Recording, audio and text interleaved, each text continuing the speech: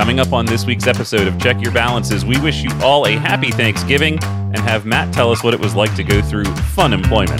Stick around, that's coming up next.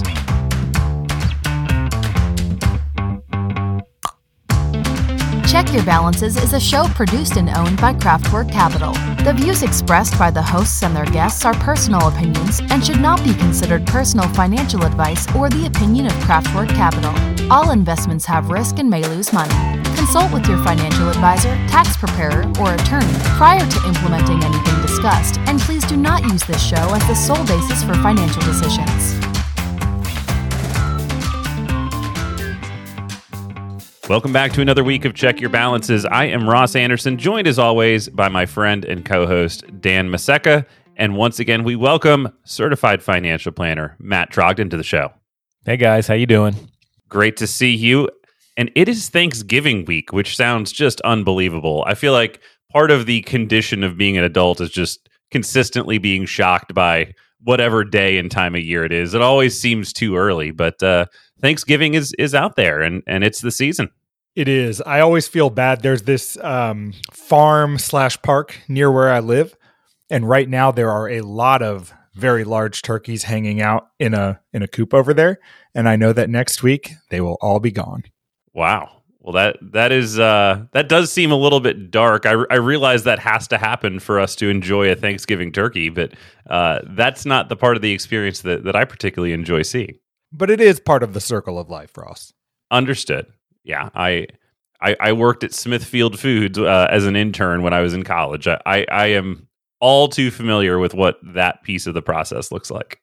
Well, so before we get into it, let's do a little bit of Thanksgiving reflection. And I don't think that we had prepared for this at all. So yeah, we'll see how it goes. But I, for one, am really appreciative of a number of things this year. And you know, as I think about what's going on, that feeling of gratitude has really helped me. I think anybody that has started a business, that has gone through difficult times, but just that moment of being grateful is really powerful. And I've tried to kind of wallow in that at many points during the year, but grateful for the opportunity that we have to kind of pursue our own business together and certainly for the team that we're putting together. So I will kick that off. What do you guys have on your list of things that you're grateful for this year? I feel like I'm being put on the spot at Thanksgiving dinner right now. I know you are. I did that on purpose. I know. I love it. Well, I am thankful for you guys. It's been a very odd time to feel thankful when there's so much happening around us that makes it difficult to focus on areas where we're fortunate. But one thing where I do feel fortunate is certainly like I'm happy to be in business with you two. Also happy to have spent a lot of close time with my family. And, even though the circumstances are not under which anyone would hope to have to do so, I do think that's a opportunity that many don't get, to be forced into family time and really get to know and appreciate each other in that way. So thankful for family. Matt, what you got? Yeah, thanks. I'll echo kind of what you guys have both said here. I'm certainly thankful to be able to spend more time with you guys and work together and come on the show every once in a while. I've had a pretty eventful year. I got engaged earlier this year, so definitely grateful for that. And my fiance just got back into town after 3 months away for work. So both the dog and I are thankful to have her back home, safe and sound and healthy. Love that. And we're going to talk a little bit about your transition in just a minute here. But the last thing I will add, because I think it's really important, I'm thankful for everybody that has listened to this show. All of our listeners, anybody that's written in with a question, it's really great for us. We kind of start and you put something like this out and you just hope that it connects somewhere. And I realize that we're not going to be the perfect show for everybody or, the perfect hosts for everybody in terms of what we can cover. But if this has done anything for you to make you stronger financially, to help you make better decisions, just know that we're very, very appreciative of everybody that chooses to spend a little bit of time with us each week. For my whole life, I've been really bad with expressing feelings like this. My friends and I always aired grievances. So I think next year, we should do an airing of grievances in lieu of this moment of appreciation and love. And to our listeners too, maybe we'll do a Festivus episode in a few weeks. Send them all out there. Air your grievances. Tell us how we've disappointed you in the last year, and we'll read them on our Festivus episode. I like that idea quite a bit, Dan. I mean, there's no doubt about it that that's the easier one to do, right? And I in many ways, like that snark, and I can spend lots of time in that. That could be a long show for me if I'm just airing grievances, but I do think it's important to spend some time kind of on the other side of that, being appreciative. But let's move into our topic today. And Matt, you're joining us because you wrote an article, which for folks out there, and we will link this in the show notes as well, but this is for the Humble Dollar. That's correct. And the article is called Preservation Mode. Kick us off, Matt. What did you write this for? I guess what was in your head as you started to work on this piece? Yeah. So thanks for the question. I switched jobs, late summer, and there was a bit of a window there where I was in between jobs and figuring out what I wanted to do. And I always find that it's very funny when you exhibit a behavior or you experience a feeling that as a financial planner, you often talk to clients about, right? So for me, switching jobs and having a little period of uncertainty, I noticed in myself that I went kind of immediately and almost unconsciously from thinking about growth of wealth into thinking about preservation of wealth. So I'm only 39. I've been employed with a steady salary my whole career.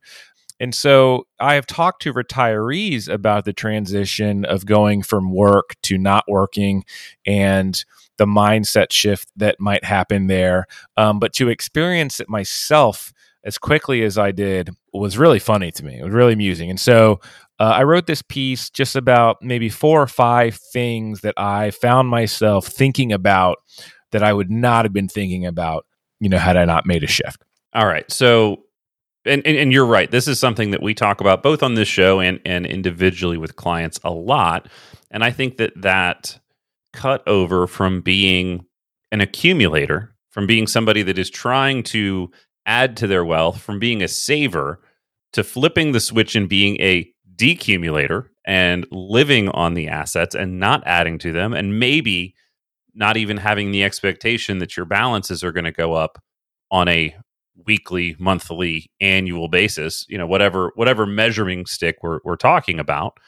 That is a nerve-wracking time period. And I think it's one of the most common spots that people do reach out to financial planners and get that gut check. Because even for a do-it-yourself or investor that's been very successful in the markets or, an index or whatever they're doing on their own, that's normally a new experience for most investors, is kind of flipping that switch. And you got to basically go through that.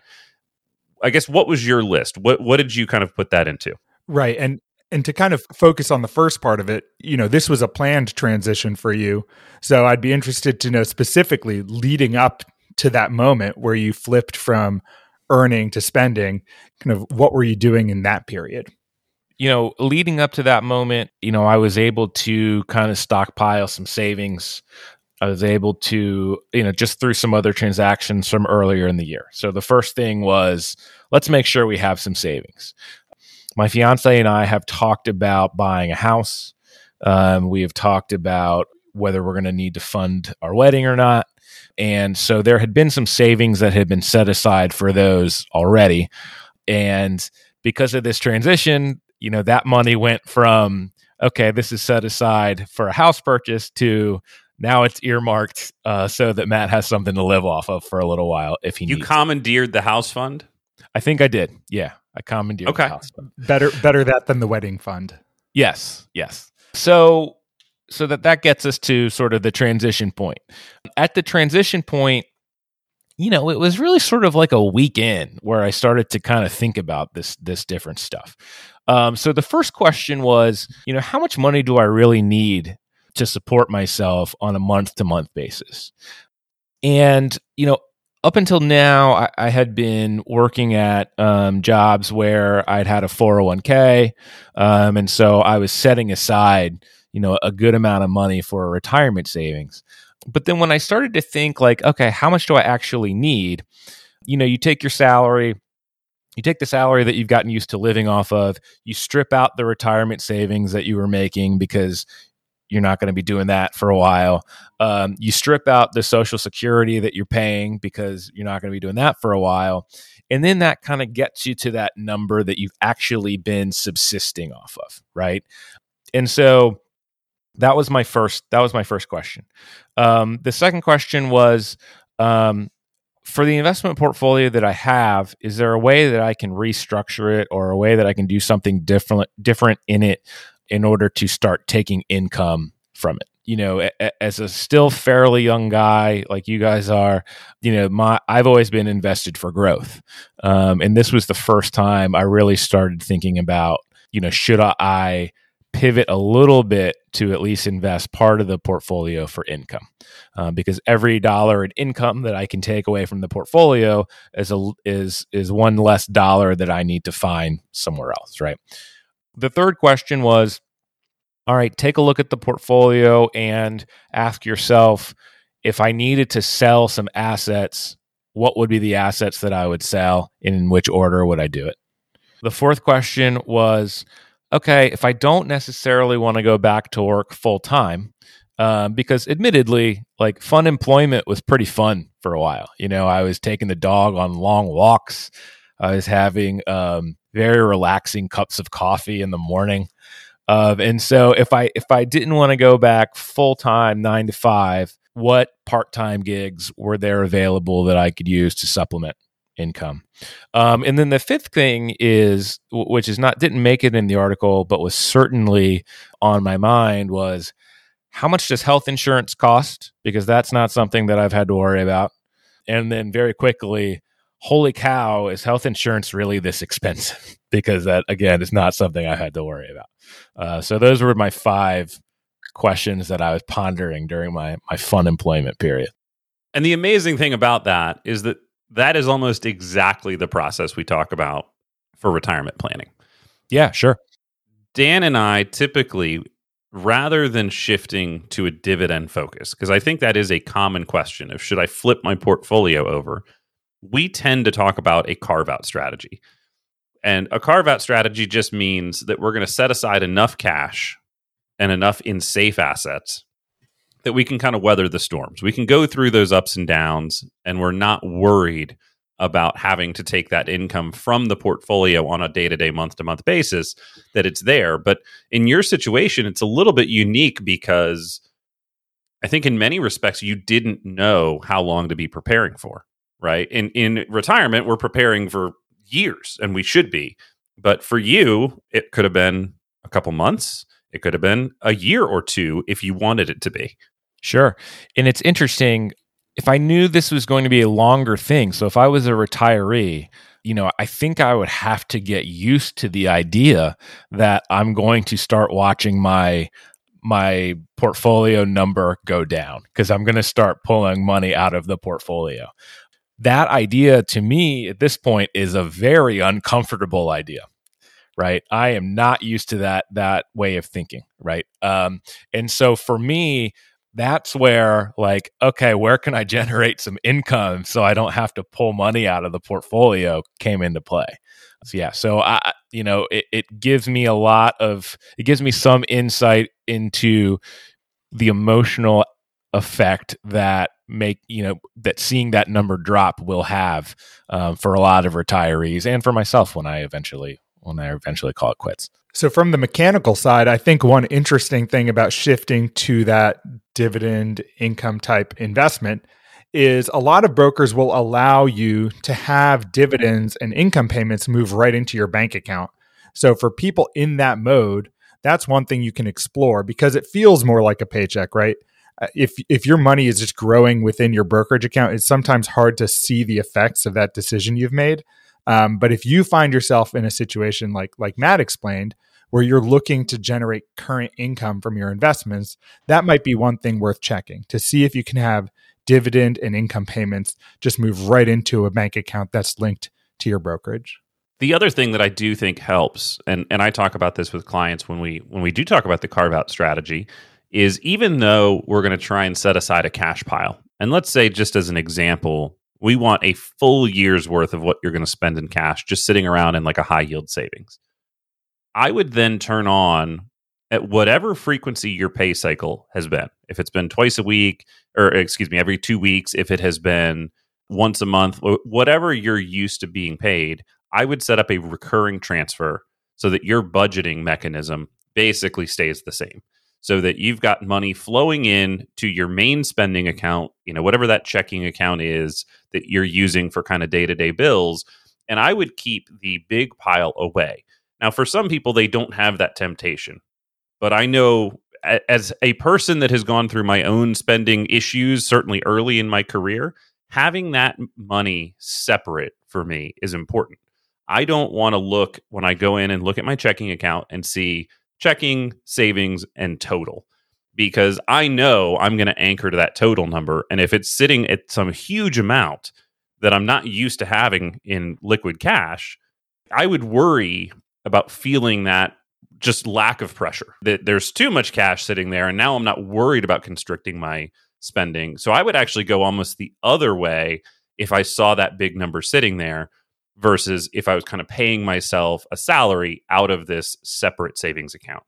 Maybe that structure doesn't help anybody else but me, but I do think that that's a meaningful difference in having it at a separate institution and kind of dripping that money in.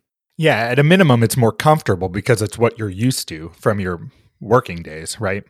And the way I used to explain that to people is almost like a waterfall strategy or an overflowing bucket strategy, where the money moves from your long-term investments, trickles into that savings, and then from that savings into your checking account, so that there's a system in place as to how you're going to start using and spending that money.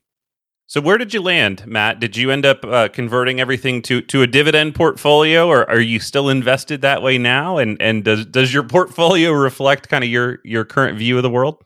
No, I didn't make too many changes. I'm keeping more money in cash than I normally would. Like we said at the top, I did go off of auto dividend reinvestment, kind of like Dan mentioned. So now if I get a dividend, I just take it in cash and then I transfer it over to my checking account.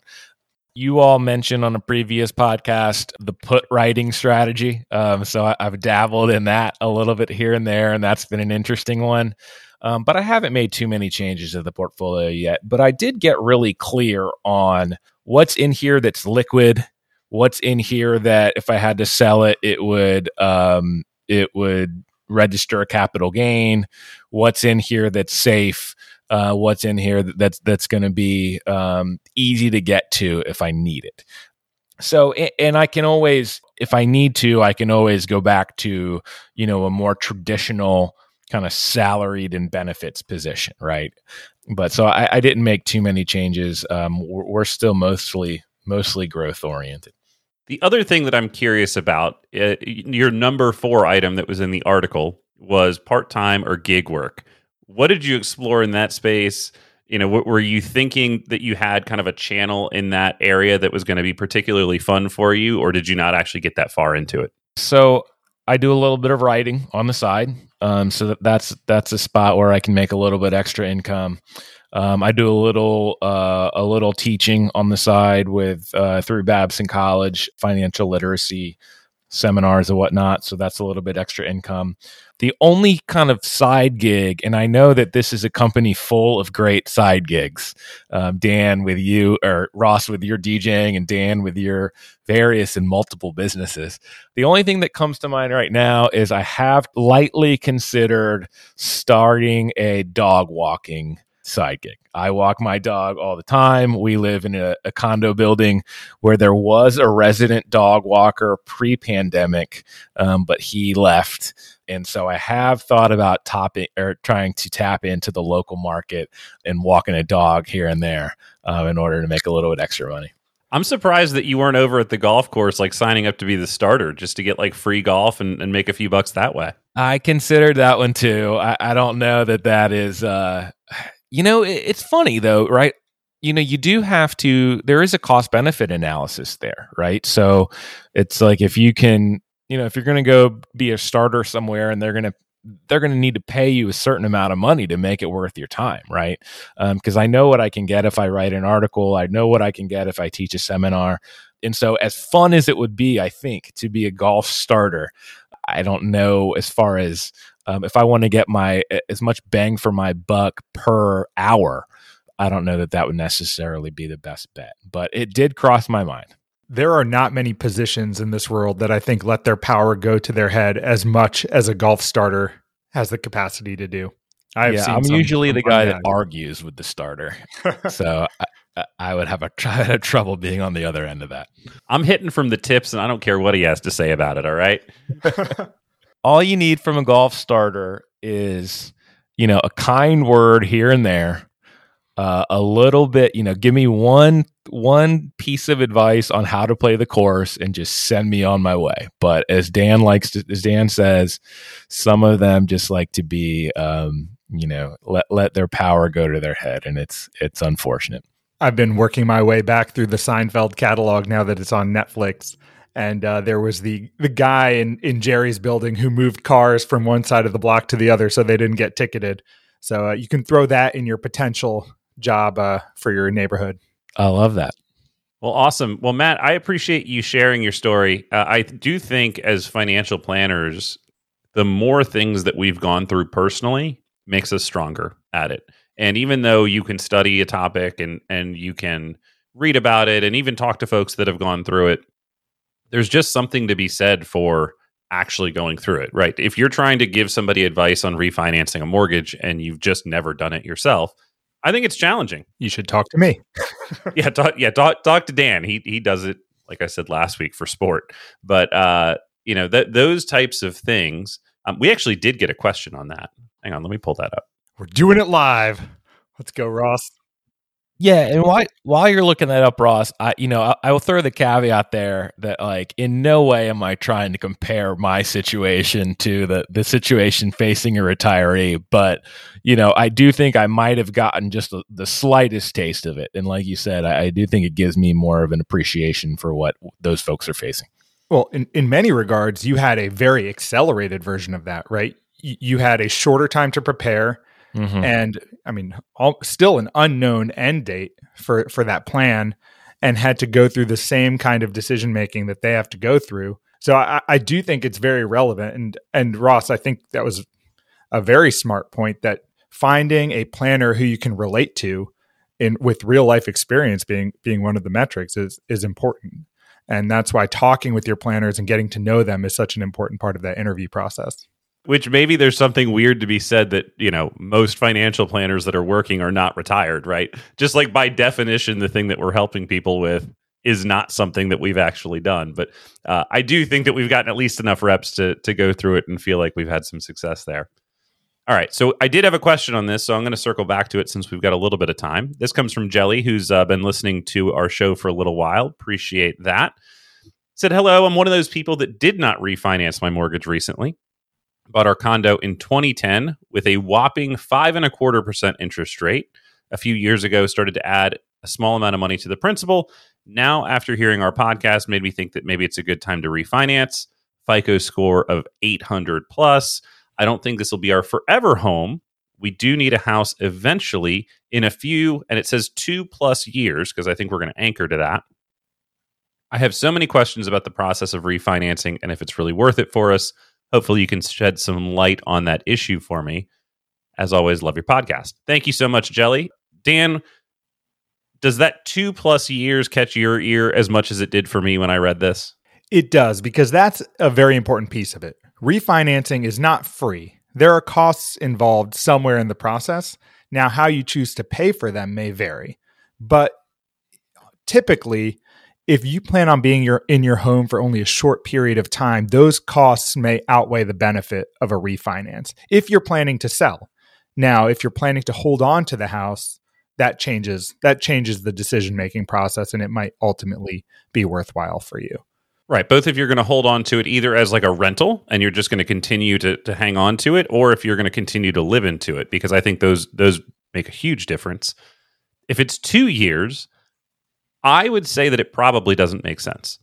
If it's the 2+ years that you're going to own the property, then it becomes a question of what really does that plus mean realistically? Because I think in most cases, your cost to refinance is going to be, at least about 1% of the loan value that you're either going to add back in or pay in terms of out-of-pocket costs. Right. That's right. Now, there are many lenders out there who will help pay those closing costs for you. And sometimes they'll do that by increasing the rate that you're paying them. So if you can find someone who can kind of wrap that cost into just a higher rate for you, and you're not truly out of pocket, maybe there's still an advantage to doing it if there's an unknown end date that you'll be in the property. But you really want to be mindful of how you will be paying those costs because you're going to pay them somehow. Right. And so an example there would be that you're going to accept a rate of like 3.35 rather than 2.95. Right. So you're probably still going to get a meaningful drop from at 5.25%, but maybe not quite as low as it could be. And as like what you would want to do if you were going to stay in that property for a very long period of time. Right. Now, the process of refinancing is fairly similar to the process you went through when you bought the home. They're going to go through income verification, looking at all of your assets, pulling your credit, probably doing an appraisal of your property, all to make sure that they can lend to you, which sometimes is funny because you're already paying a mortgage and have been for a long time. So why shouldn't you pay less? But it's going to be fairly involved from a data gathering perspective. They're going to want to see your tax returns, pay stubs, all that fun stuff. If you're like me, you have it ready to shoot out in 2 minutes. But sometimes it's a little bit more of a process to get everything ready. So if anyone has not refinanced and is looking to do so, I would be prepared for a little bit of work on your end to get them everything that they're going to need. I hope that helps, Jelly. If you've got a question like Jelly did, please send us an email. checkyourbalances@outlook.com is the email address for our show. Matt, so appreciative of you coming on, sharing some of your personal experience with us today. And for everybody out there, have a wonderful Thanksgiving, and we'll catch you next week.